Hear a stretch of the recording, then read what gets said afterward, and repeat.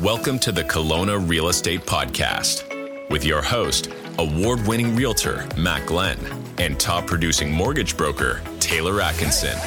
Professionals in the industry, enthusiastic entrepreneurs, and successful investors. When it comes to real estate, we're all in.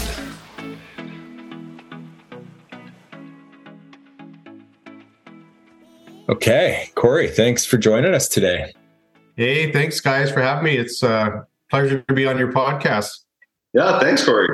Recognized voice in the podcast industry yourself. You've got a pretty successful show going right now. Yeah, it's starting to get some traction. I started it actually releasing September 2022, but I was recording in the summer. Recommended you kind of have about 10 shows in the queue before you start. And that way you could release one a week, right? Yeah, we missed that memo. I think it's a good thing, like, because there has been times when you get swamped busy and it's like, it's tough to fit in a recording or find someone to be on the show, right? My podcast, Calgary Real Estate Investing Podcast. So it's not just specific, I guess, just to Calgary. I interview people in other markets in Alberta as well. So, but I try to keep it focused on the investing side. Yeah, it's a great show. I think our listeners would relate to it pretty well. Do you mind if we just jump into our icebreaker round and get to know you a little bit better? Yeah, let's go for it. Welcome to the Icebreaker. This segment of the show is brought to you by Taylor at Venture Mortgages. Come venture into the exciting world of mortgages. Okay, so these are just 4 quick questions for you. What is your favorite Kelowna season? They're all Kelowna based, by the way.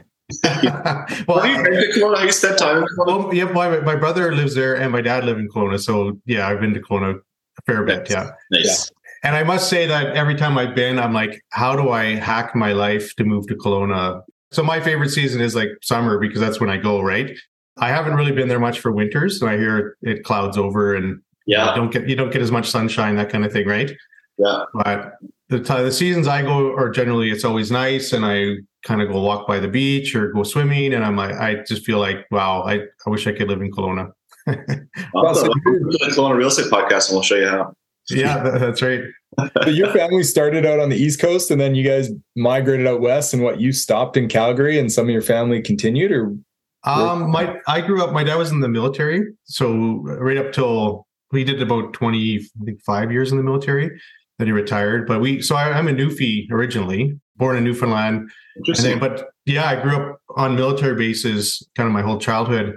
Or off if my parents moved off the military base. But so a lot of traveling, a lot of moving, and really, I guess I have roots, but they just were never really established. Besides, I ended up in Calgary over 20 years ago. So I've been here for over 20 years. But my brother ended up in Kelowna. He was on Vancouver Island, was through work. He ended up in Kelowna. And then my dad, because of the weather and the golfing, ended up in Kelowna as well. I think that's how a lot of people end up here. Yeah. Yeah. For sure. Yeah, very cool. All right, Corey, what's your drink of choice? Coffee, cocktail, wine, beer? Where from? If it's it depends on what time of the day it is. When I first get out of bed, it's coffee. But if it's in the evening, you got the backwards. Yeah. If it's in the evening, it's beer, like a dark beer, like a porter or something. Yeah. Stout. Yeah, I like a dark beer. I love it. Yeah, that's maybe the Newfie in you. That's right. Yeah, Irish. Yeah. Okay, if you had 12 hours before you had to leave Kelowna forever, what would you do for fun? I'd take a helicopter ride, I think. That would be a cool thing to do, is rip over Kelowna on a helicopter. That sounds fun. Would you get in one that Taylor was wrenching on, or would you pick it? Yeah. Not anymore. We'll set you up on one next time you're in town, though. Yeah. Perfect. Yeah. That sounds like a good idea. I've never done that. I think that would be kind of fun. Oh, yeah. I haven't done it a whole lot in my life, but the times I've been in a helicopter, it's pretty amazing, the view you get. Yeah. I have quite a few friends that are pilots, and then none have taken me up here. I got to bribe them with something to take me for a little tour. So hit them up. Yeah, for sure. Yeah, I do. If you could purchase a property in the Okanagan in the next year, what kind of property would it be? Like investment or recreational, or? Well, it would be both. For me, it would be a short-term rental for sure, something that could cash flow.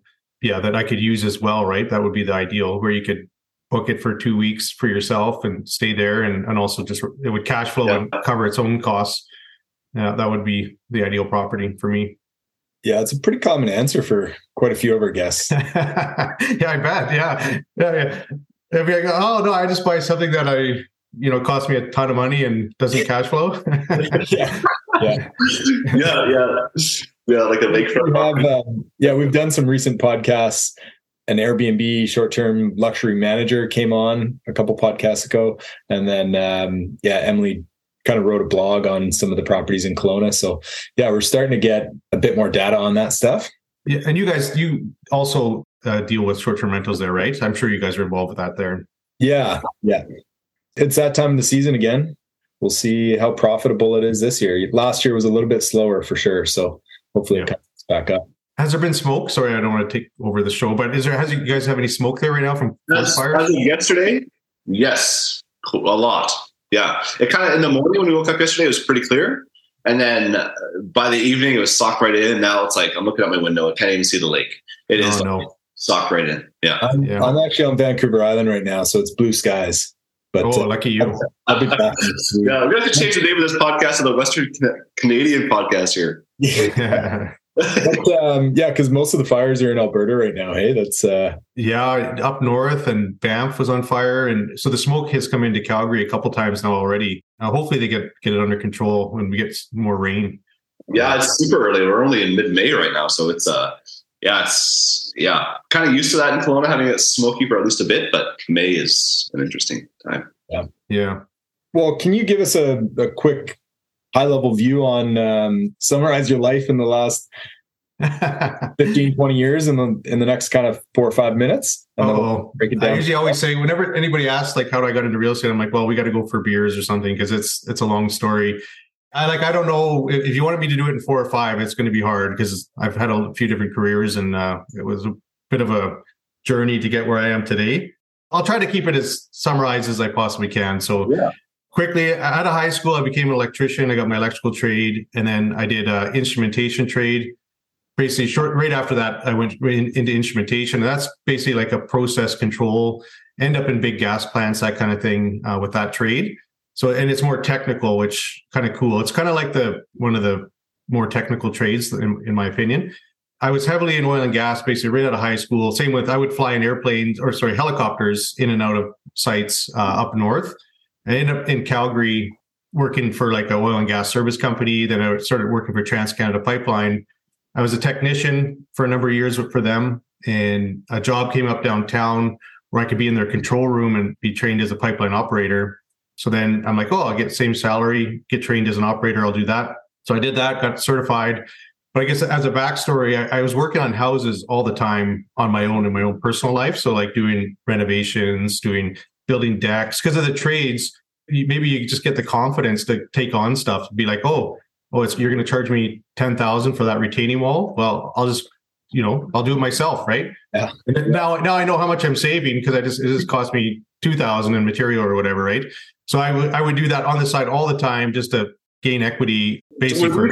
Like your principal residences, or did you know you were going to be real estate investing early on? No, I didn't know about the investing. My mindset had to really shift. My whole mindset was with my ex-wife, but we were all about paying off our mortgage. Like we were like risk averse, and it was all about like, let's get rid of debt. Debt is bad. Every dollar you could save and put on your mortgage and pay it off basically is what our goal was, right? We would buy a property. I would do the work. I would renovate it. Maybe do the basement development, that kind of thing, gain the equity, sell, and then we kind of do it again. So it was like almost like a long-term flip, I guess, in a way. Like it's not a burr. You didn't keep it, right? You didn't refinance, but we would just gain the equity, like gain tax-free cash, and then buy something else. And I would do it again and do another basement reno, development, bathrooms, all that stuff. So, and I would do stuff on the side too as an electrician, right? For people. So that's the backstory of like, I was in oil and gas, but worked on houses all the time on the side. So I ended up in gas control operating, but my kids were really young and it was night shifts. And I was basically really tired, exhausted on night shifts all the time. And then from there, I went into a gas scheduling role, which because of the night shifts, I'm like, this is burning me out. And tired me out. And then I ended up in a gas scheduling role, which is more business based. And you basically sit there with spreadsheets and you have to understand the operations of the pipeline. So then sitting in that role for a few years, I didn't like it. I wanted out. I started to apply in other jobs. And because I'm not an engineer, I was really overlooked for other jobs, and I was just basically stuck. I was in the corporate world and I plateaued. In my personal life, I was now going through a divorce. So I had to go buy my own place, that kind of thing. So I ended up buying a place and on my own, and an inspector, it was a 59 bungalow. I had it inspected, and the guy I felt like he kicked the tires. He didn't have a trade and he missed a bunch of stuff. And because of my experience working on houses, the only thing I didn't have was the equipment that he had, right? So when he charged me $500, missed items, I felt like didn't explain things. It would have been nice. He would have went through stuff, even though I already knew what was going on. But so right then I got inspired. I'm like, if he just made $500, in like a couple hours, he was at this house and he's got a successful business. Well, I could start a home inspection company and do well, is my opinion, right? Or do better, offer a better service than what I saw he offered me. So in the job that I was burning out in, which I hated, I didn't like the spreadsheets and being stuck and basically, in a career that I felt very unfulfilled in. And then I was going through a divorce. My mom was, so I try to go quickly through this, but I went through a life crisis, basically. I hit a bottom in my life, adult life. My mom was terminally ill with liver disease, and my friend was going through depression. And because I was living on my own, I was able to pour into my friend. He was a black belt in Brazilian Jiu-Jitsu. I used to go to his club. I used to help him teach. And I got to know him and his family well. And because of my handiness, I would go to his place and repair stuff and fix stuff for him, just, because he didn't know how to do it. Helped him do stuff in his club. I built stuff in his club for him and, fix things there. Anyway, so we became very close friends. And I was trying to pour into him to help him through his struggling depression. And unfortunately, my mom didn't get the transplant. And I was in Kelowna because I knew she was going to die there with my family. And unfortunately, basically she ended up passing. And then my friend, we used to call him Chico. He texted me, says, "Hey, Corey, I'm going to come to her funeral." I said, "Man, that'd be awesome. I'd love for you to come here, for her funeral." And then 4 days later, he hung himself in Calgary. My God. I had to deal with that. So I had the divorce, I had my mom's death, and what I would consider my best friend took his own life the same, like 4 days after my mom passed. And so then I had to basically deal with her funeral, came back to Calgary, and I had his funeral, and they asked me to speak at his funeral. Then when I would go to work, I was doing a job that was sucking the life from me, and I was just taking pills to knock myself out. Then I would go to work, I'd be in a fog because of the pills. And they tried to put me on like antidepressants, which just didn't work. I felt like my brain was being bleached, and I'm like, I can't. So I put me in a bad spot personally, and I'm like, I couldn't. It was a valley that I had to try to get through, and thankfully I did. In the process, I resigned from that job, and because of the earlier inspiration of becoming a home inspector, I thought I'll just start a home inspection company. I cannot do oil and gas jobs anymore. I want out. And I knew, because I didn't have a partner to lean on financially to help me, because a lot of realtors will have a partner that's maybe has the benefits and has some sort of career that's stable. Yeah. And that way, because real estate can be very sporadic as to when you get paid, that kind of thing. So I knew I couldn't become a realtor out of the gate. So I'm like, okay, well, I've got 2 trades. I'll go for a third one. And that's what I did. I started a company and got a master certification as a home inspector, and then did real estate part-time for a couple of years. And then once that started getting busy enough, that's when I switched and became a full-time realtor. So I did that in maybe 10 minutes. That was the the story in 10 minutes, guys. Well, that is a lot. Yeah, you've been through a lot, so we appreciate you sharing. That's good timing. Yeah. There was a time I couldn't talk about it. It would be too emotional for me, but I've kind of gotten through that. I've accepted a lot of things about it, and I've learned from it and grown from it. And I think everybody will go through some valleys in their life, right? And but so I'm thankful I'm on the other side. Yeah, knowing you and your brother, you guys have very strong mindsets with that type of stuff, right? So you're inspirational that way. In terms of transitioning into that new business, did you not enjoy being a home inspector? Like, what made you kind of go into real estate as an agent instead of, like, you obviously, do you still run the home inspection business right now as well? I was hoping anyway to keep the home inspection company going. I had a good employee, and I was thinking, okay, you keep this going on the side, and I'll also be a realtor. I wouldn't do the inspections anymore. I would just have him do them. But it didn't work out. Like, he's a great guy. He was a tradesman as well, but he just didn't have the hustle in him to chase the work and keep it going. And then the relationships that I had established as a home inspector, a lot of it, unfortunately, and I think this is a bit of a negative with the home inspection business, but realtors are like the gatekeepers, right? Yeah. So because the client builds that relationship and they don't know who, like, it's kind of, hey, you got a good contractor. So they always, or generally will reach out to the realtor and say, hey, who's a good home inspector? So the realtor is the gatekeeper. I had the relationships with the realtors. And because I wasn't doing the work anymore, they weren't calling my business anymore, right? They were like, oh, when we book an inspection, we kind of want you there and we don't want, your employee there. Even though I felt like he was a good guy and could do a great job. Yeah. So my business started to slow down. And then I'm so busy with real estate. It's like, I didn't want to have to deal with trying to schedule and all this stuff with home inspections. So I thought, okay, I'm just going to cut it loose. Insurance is expensive. I gained what I really wanted to gain from it, which was the experience and, over doing over 1,000 inspections. It is a good business, I think, but I wish there was regulations that would make it a bit more separate. Like where, if you were going to just go call a plumbing company, people just Google it. They're like, well, I'll read the reviews. But realtors are, even though I'm a realtor, they are really a gatekeeper to the business. So that can create a conflict, not to all realtors, but it can create a conflict of interest, right? So a realtor, if they just want a tire kicker because they never find anything, then maybe that's how they want a transaction to happen. Then that's what they're looking for, right? As opposed to someone that's very thorough and explains everything. And so it is what it is. But that, from my experience, I thought that was a bit of a negative about the business. And then also going up, like, it's 30 below out, snow on the roof, and you're going to move ladders around and you're outside. And that part sucks too, right? Like, yesterday I was at a home inspection and the home inspector was in the attic and it was 52 degrees in the attic. Summertime attics suck too. Yeah, because they're insanely hot. Yeah. I always thought too, I know a couple home inspectors that turned into realtors. And I always thought it was funny because I was like, when a home inspector goes into a realtor, like all their clients already have realtors, like kind of by default.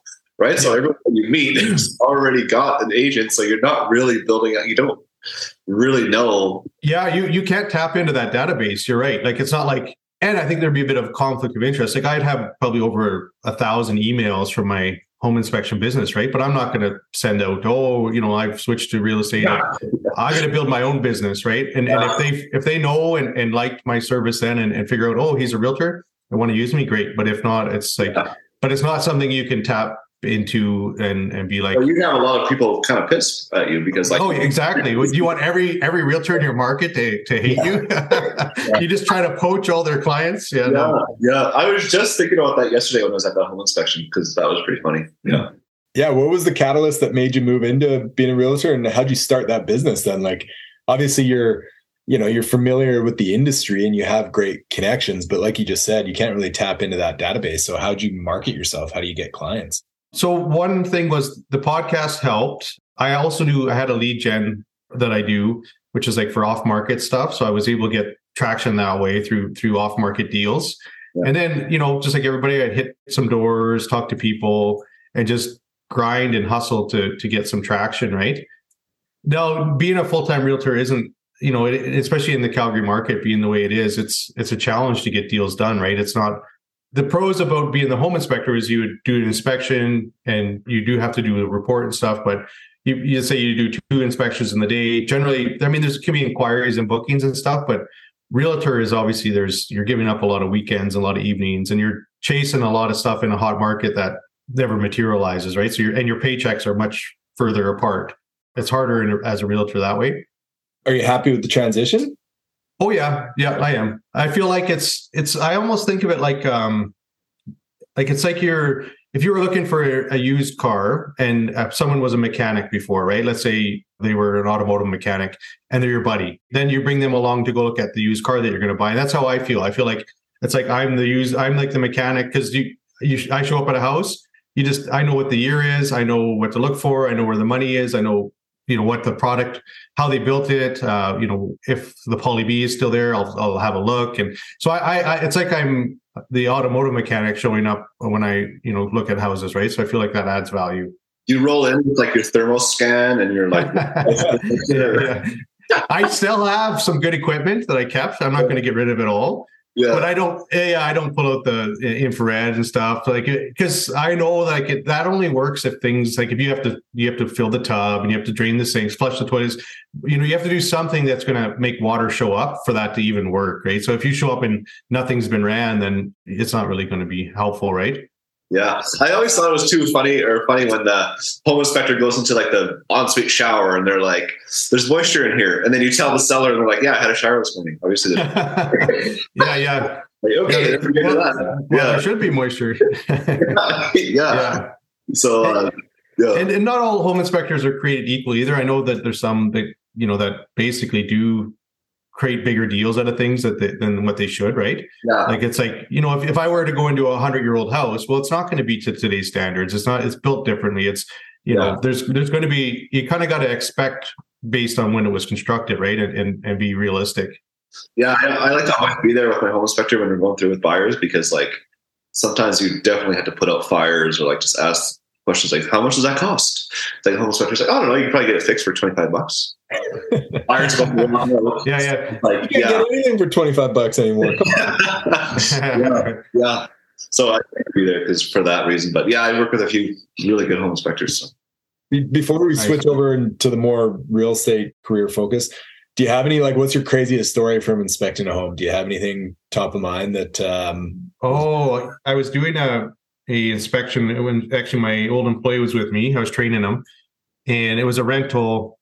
So there's suite upstairs, suite down, and then so we inspected. And thank God the realtor was. Some realtors, especially if the clients aren't there and they know me, would back when I was an inspector would just, hey, here's a 1-day code, you do the thing, right? But this guy, I didn't really know him, so he followed us around, the realtor, which was great. We inspected upstairs. The tenants were there, and they were kind of in a rougher area.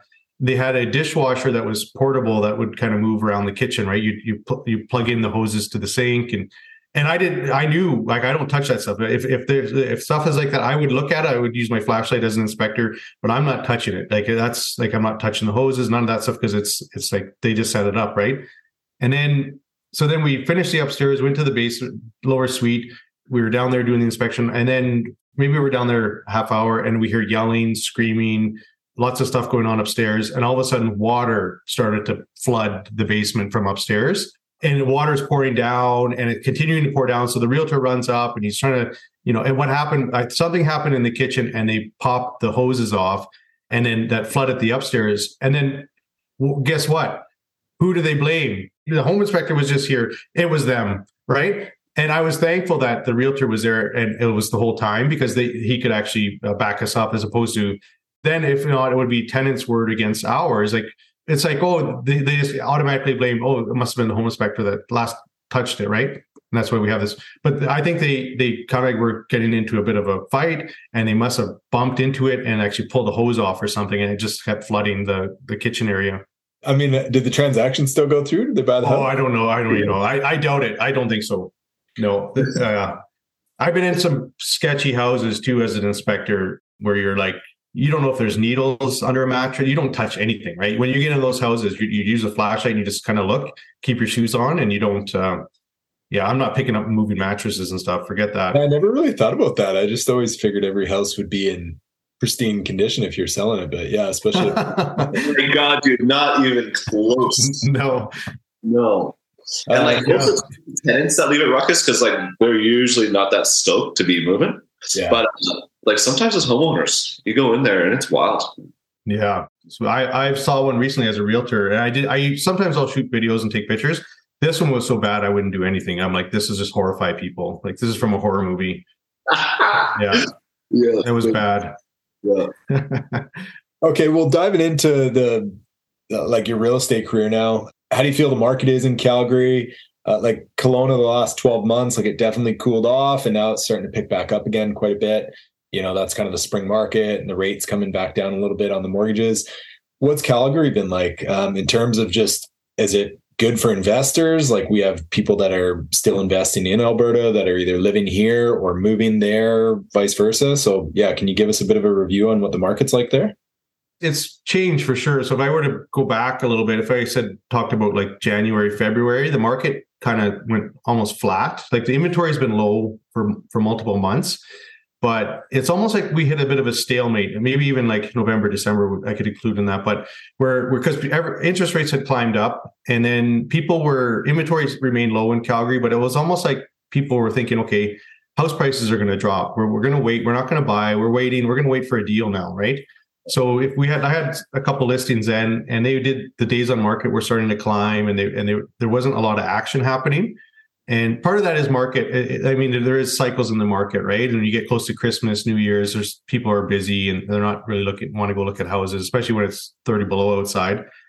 But then, so I would say February and into March, the market started to kind of heat up quite a bit. And then our March kind of matched 2022's March, where like we were starting to get bidding wars and multiple offers because inventories just remain very low and almost where people are starting to panic buy again, right? And so we saw that in March and also in April. So like last month, now we're into May, and we still haven't really seen a cooling yet. Like because our inventory, our days on market is pretty low, and our inventory, like for all of Calgary, we're about 1.3 million people, and we might have 1,000 detached homes on the market today. Like I'll run each morning. I pull some numbers and I just put them in a spreadsheet and cross my fingers that we're going to see inventory. In April, I would do that every day, and I saw a little climb, and occasionally, like maybe just like on a Friday into a Saturday, we would see a climb, and it was almost like it was weather dependent. Where it got warm out, people are busy, so they didn't buy for Friday and Saturday, so inventory came up for Sunday, and it was like you could see just like little kind of blips on the radar, and then all of a sudden the inventory is gone again by kind of Monday, Tuesday. The little bit of gain that we had, right? So we're still at I would consider it critically low inventory point. And it's actually, so we do, like you said, I work with investors from out of province. I work with investors that live here in Calgary, and it's been difficult and challenging to close deals right now. Now, I also, so I guess for my clients, maybe I would say 75% are investors, 25% aren't. For all the way around, no matter what you're looking for in Calgary, what could be a condo, even condos, they hit a high in Calgary in 2007 and 2014.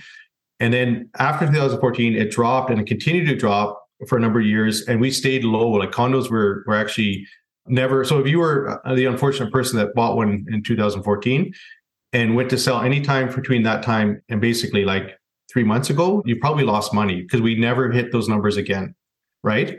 So you bought at a high. The market in the condo market, the detached is different, but so condos right now have basically hit a new record for, and we're getting multiple offers even on condos, which hasn't been seen in, like 7 or 8 years, right? Is there a lot of new condos being built in Calgary right now? There's a decent number of buildings going up, but I don't think it's enough for the demand. Even I know like builders, the subdivisions. If you go, Calgary has a ring road that goes all the way around. And generally, in most quadrants, there is like a new development, new subdivision that's being built. But from what I've been hearing, they're even going to build, even though the demand is high, the output's going to drop because money is so expensive, right? So because interest rates are high, they're battling against labor shortages and inflation. Concrete I heard jump by like 10, 12%. So like they're having to deal with that, and then their cost of borrowing to basically for these projects has gone up, right? The cost of money, so they have to actually do less. They don't have the ability to fund, to actually meet the demand right now. So yeah, so the Calgary market, I think it sucks right now as a buyer.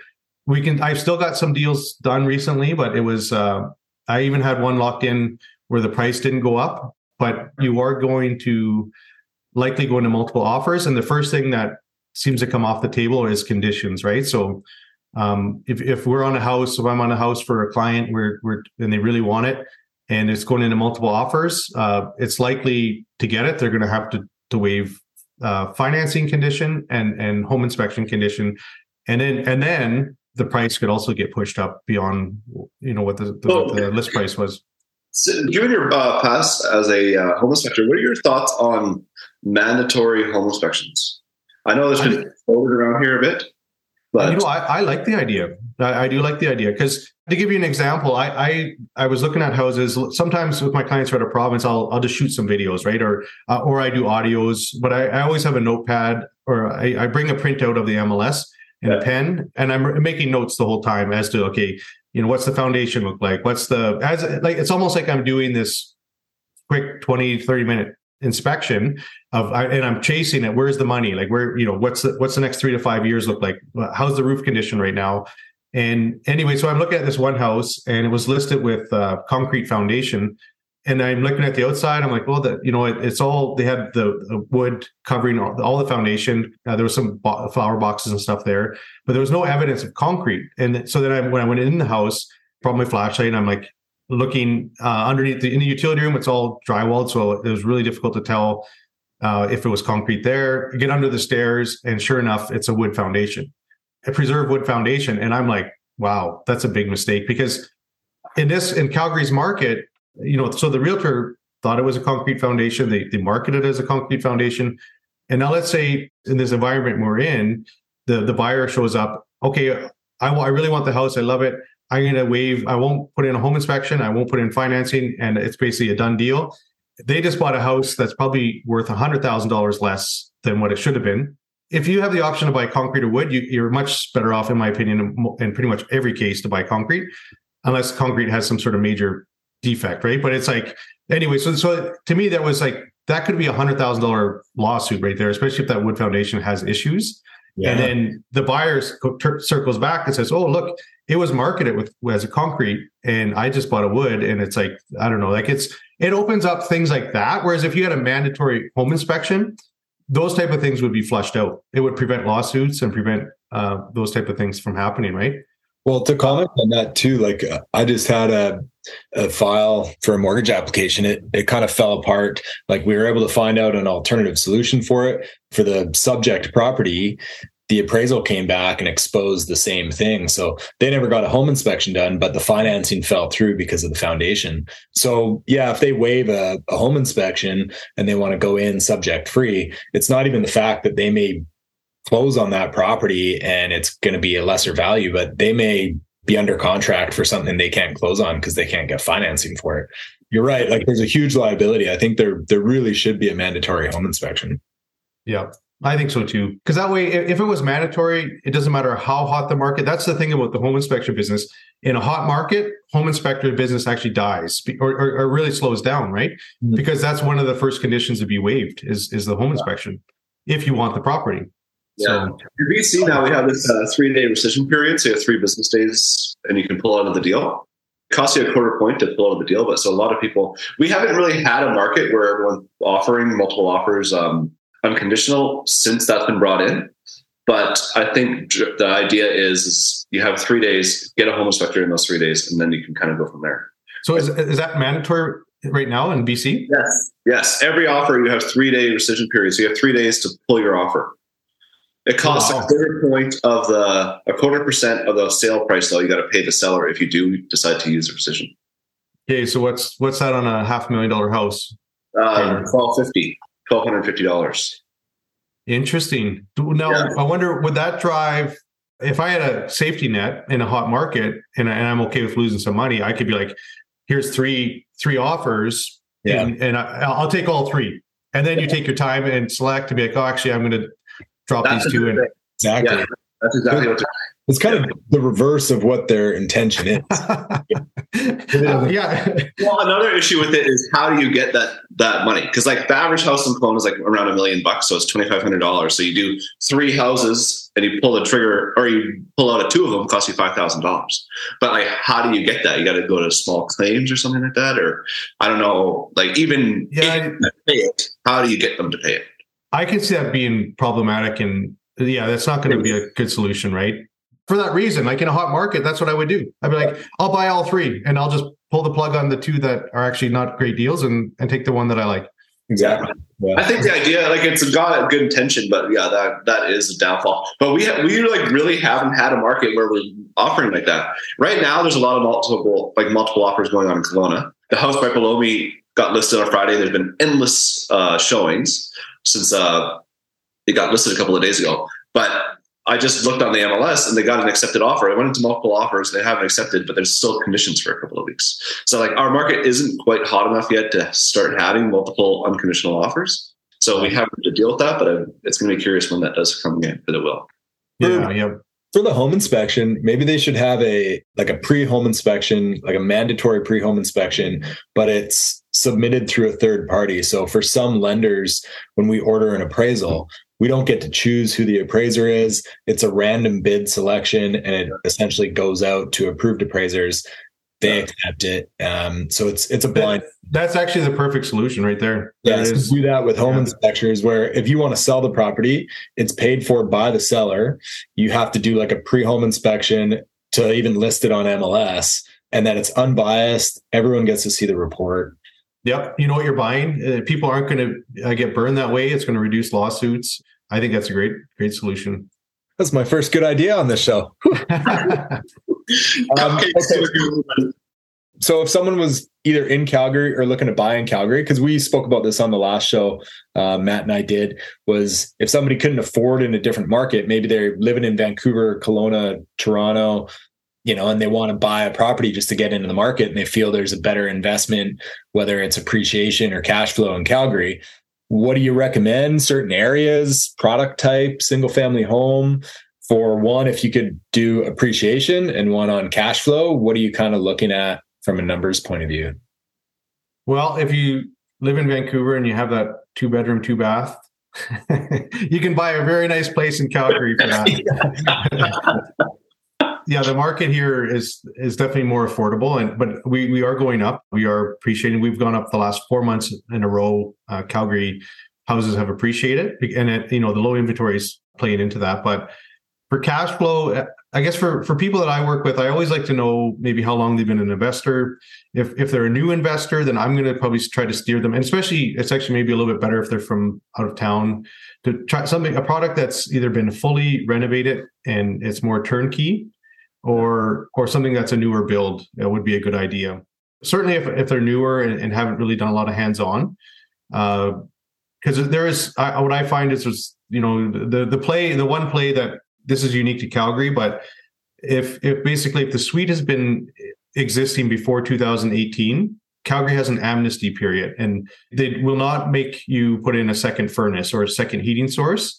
So that's a lot of investors. To be strategic, you're going to look for something that's, you want a cash flow in Calgary. It should have a suite, because it's going to be, unless maybe it's a short-term rental, then maybe you could pull it off on just something that's unsuited. But even with a short-term rental, it's actually good. You can probably you will cash flow better with something that has a secondary suite. But if you buy a house that has, someone has installed the suite after 2018 and didn't do a separate furnace, then the city will make you go back and basically change all the ductwork and all that stuff. And it's really cost prohibitive, right? So the play is buy a property that had a suite before 2018, and then go to the city. And then the other one is having a detached garage is great too in Calgary, because you can rent that out separately for say $300 to $400 a month. You've got the upstairs rent, and then you have the basement rent. And also then you basically go to the city and buy and apply to have it legalized. And then what the city's going to look for is, does it have egress windows? And if it doesn't, so then you get the egress windows put in. A fire rated self-closing door on the furnace room. They're going to want the furnace room completely drywalled, which can be tricky. And I know you guys know what that's like, right? The space can be small. You got all the plumbing pipe in there. You've got electrical in there. So it can be a small space, but then there's instances where you have to actually remove a wall to drywall the ceiling. You can't even get behind the furnace, right? You have to actually, what looks like it could be a $2,000 job or $1,500 turns into a $5,000 or $6,000 job. So it depends on how the furnace room has been laid out. But so they will require that, and they will require separate or smoke detectors to be interconnected throughout the home. So if it goes off in the basement, the upstairs people will also know that the smoke detector is going off, right? And it's obviously separate entrance, that kind of stuff. So those are the criteria that they're going to look for. They won't make you put in the separate heating source, which is a lot cheaper, right? So that would be the cash flow. For appreciation, I think it depends on the quadrant you're in. So Calgary's set up kind of like a grid. You got the northwest, you got northeast, southeast, southwest kind of thing, right? And the downtown's kind of central to that. And you're going to pay more typically. Not, I don't want to. I'm just going to generalize, but there's exceptions, right? But you're going to pay more for a product in the northwest and southwest in Calgary. Southeast, there's actually some. It depends on where it is in the southeast, as in what community. There's actually some pretty expensive areas as well, but those areas tend to appreciate a bit more. But it also depends on the product that's in those areas as well. The core actually, because of COVID, actually appreciated less. So like if you were like in the Beltline close to downtown, that area actually hasn't appreciated like some of the suburbs of Calgary, right? And Calgary has a massive ring road that goes all the way around it with amenities. They build these communities with everything. Like they'll have everything you need. You don't have to leave unless you maybe want to go to a Costco or something. You can generally just stay right in your community and have everything you need, right? And they build some beautiful communities. So I think for the appreciation side, it really just depends on the product and the location as to how much it's going to appreciate. Yeah. And so if someone was coming in to, like, what would be a single detached house with a basement suite? Are we talking in the kind of 600,000, 700,000 range? We're picking them up. They're listing, because the inventory is so low. Like I went and looked at a couple this morning. There was one in the southwest, not far from where I am right now. They listed it at 540, but it's a bit of a disaster. Like I went there and I walked through it. I shot some videos. I'm like, the city even legalized it, which I couldn't believe it. But what I think is the inspectors, the city inspectors, kind of, with COVID and stuff, they stopped showing up and going in houses, and they're doing a lot of video calls now with their clients, and they're calling that good enough. I think the price, if you spent $550, you might get something reasonably decent, but it might also need some work. The trick is, so I've got some clients, their budget say $500, $550. And if something comes on the market that's a good product, that's very close to the top of their price point, I can go look at it, but if it goes into multiples, we're out like right away, right? So it's one of those, almost you need to wait a week and see, okay, is it still sitting? Nobody touched it. Okay, now we maybe we can go back and negotiate kind of thing, right? What are those kind of renting out for, top and bottom? I've seen some crazy rental numbers recently. So I'll just try to do some averages. So I mentioned the garage already. So if it was a detached double car, maybe $300 to $400 on the rent there, if you're just going to rent it for storage for somebody, right? Basements, it depends if it's a 1 or 2 bedroom, and it also depends on the quality, the finishes. That's not likely to be high end, but just if it's nice, right? If it's been renovated, it looks good. I saw a 1 bedroom recently rent out for almost $1,500 a month, but that was including utilities in the basement. And also, again, that depends on the quadrants that you're in. But generally speaking, all Calgary, rents have climbed up everywhere. The vacancy rate's super low. But let's say on average, on a basement, you can get anywhere from $1,200 to $1,500, depending on how many bedrooms and quality of the basement. And then the upstairs, you could see them anywhere from, I would say, $1,800, $1,900 up to $2,500 for upstairs. That's a great return. You're hitting over $4,000, right, on a property with those numbers. So it's pretty good. You can cash flow, but what I am finding right now in this market, it's hard to find something decent. Like there's just a lot of garbage product showing up, and they're trying to ask for a higher price, right? And it's like, oh, I know the market's climbing, and it's hard to. It's changing, but still, it's like, I don't know. I reckon, obviously, as an investor, you want cash flow, you want a quality product, and you want quality tenants, right? You don't want, and if you're missing that, it's not a good buy. Yeah. And what's the short-term rental? What are the bylaws for Calgary? Calgary's super simple. You just, I think it's $100 business license, which I think that was last year. I don't know, maybe if they increased it this year. Even if they double it, that would be $200. Yeah, there's not a lot of restrictions on, only in the condo situation. If you're in a condo building, then you'd have to make sure that association allows it. But for a house, it doesn't have to be owner-occupied primary residence. No, it's not like Kelowna. I know you guys have more restrictions there, right, on the short-term rentals. Yeah, interesting. Here, no, it's the Alberta way. Just like let it. No, let's not restrict things. Yeah. What about the tenancy laws, like just for long-term rentals? Yeah, no, that's a good question, because so from my view, Alberta's a lot it's just fair. Like, some people would say, oh, it's actually more towards the landlord here. But I think just saying that it's actually fair. Like, I think it's unfair to the landlord in other provinces. But here, and it's quick. It's like the process is very quick. As long as you have a lease agreement in place, everything's written down, it's signed, it's a lease agreement. And if the tenant doesn't abide by it, you as a landlord can have them evicted. If they stop paying their rent, you can have them evicted. There's also no rent restrictions either. So there are, in the fact that, like, you'd have to wait a year. You can't just every month be bumping up someone's rent, that kind of thing. But at the end of their lease, if inflation jumped by 6%, you can increase your rents by 6%. The government isn't regulating that and restricting that, right? The fact that you can evict someone within, say, 2 weeks, if they're not a good tenant or they're not abiding by what, the guidelines that you set out, you can have them evicted. And the fact that you can increase your rents, plus there's no property transfer tax here as well. So that's the other advantage, right? So, and then we don't have a provincial sales tax either. So those are reasons why a lot of people are hot on Alberta. Damn it, Corey, why'd we invite you? We're going to lose all our clients. Alberta. Yeah, that's right. That's right. There's a lot of people looking at Alberta. I mean, why do you guys think that it works in terms of the rental restriction? Like, so you can increase rent 10% a year if, you can justify it. Whereas if you were to talk about that in BC, there would be an uproar. Like, there's still very low vacancy Calgary, right? So like, I think it allows for the market to determine what is acceptable, right? And it does work, because if you're a landlord and you're like, well, I'm gonna just double my rent. I'm just gonna go to $4,000 a month on my my upper floor. Well, nobody's gonna rent it, right? So the market dictates. Self-regulating. Yeah, it is self-regulating. Yeah, and it works because then from an investment standpoint, you're not being restricted by, all of a sudden your mortgage went up and you as a landlord have to pay higher property taxes, higher maybe utilities, your insurance. And now the government's restricting you, and actually maybe you're losing money every month because of these regulations. It turns it on its head, right?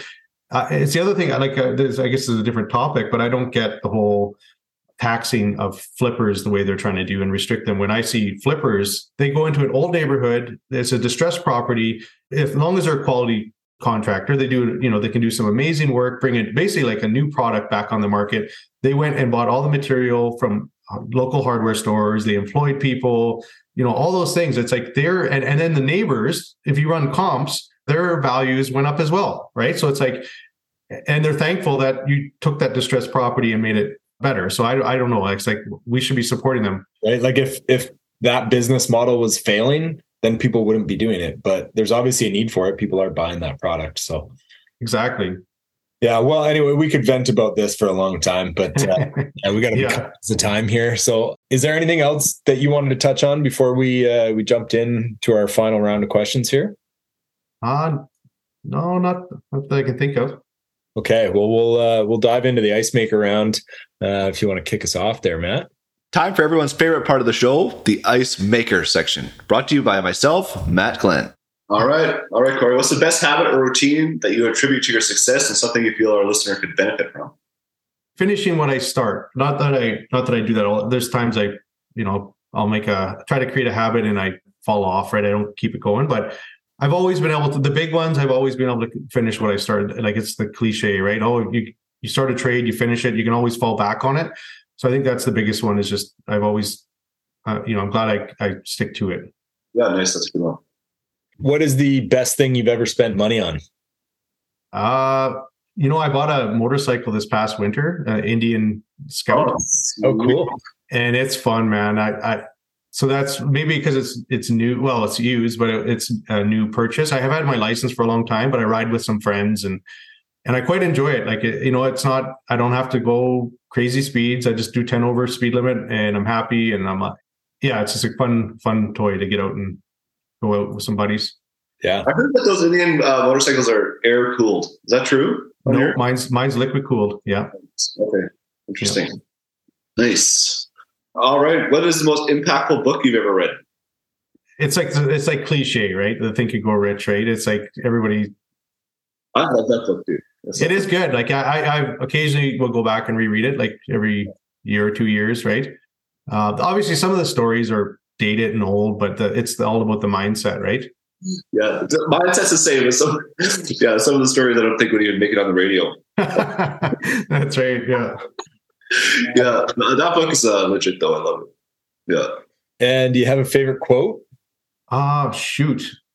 You know what? I had one that you guys asked. Could you read it to me? I think I wrote it down. You were talking about a Albert Einstein quote. So a person who never made a mistake never tried anything new. That's right. That's the one. Yeah, that's the one I like. Yeah, because you got to, I'm okay with making mistakes. It's like I take it as a learning, and I know I'm not going to be perfect, right? I aim for perfection, and I live with the results, right? It's like, I tried. It's like, and then I learn from it and keep moving forward, right? So that's great.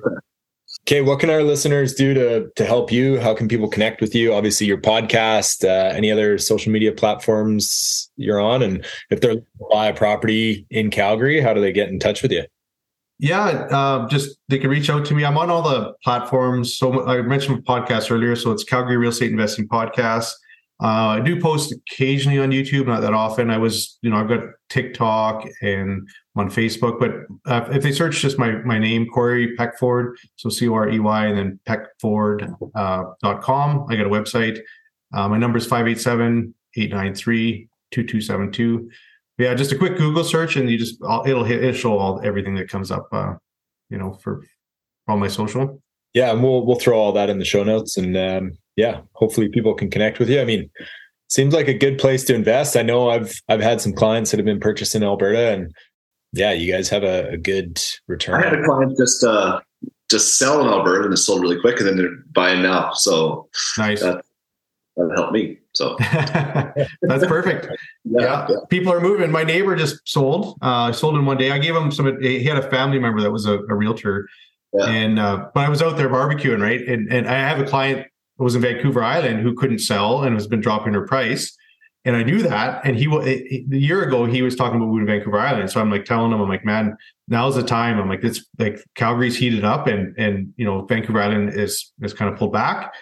So then 2 weeks later, he says, yeah, I took your advice and took my listed with my family member. We sold the same day, didn't even hit the market, and thanked me for that. So wow. Yeah.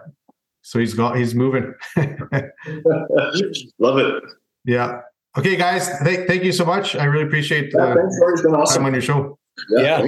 Thanks. And we'll keep in touch. Sounds good. Thanks for listening to the Kelowna Real Estate Podcast. Be sure to reach out and let us know how else we can add value to your Kelowna real estate journey. Please show some support by hitting the like, share, and subscribe button. This is sponsored by Matt Glenn Real Estate and Taylor at Venture Mortgages.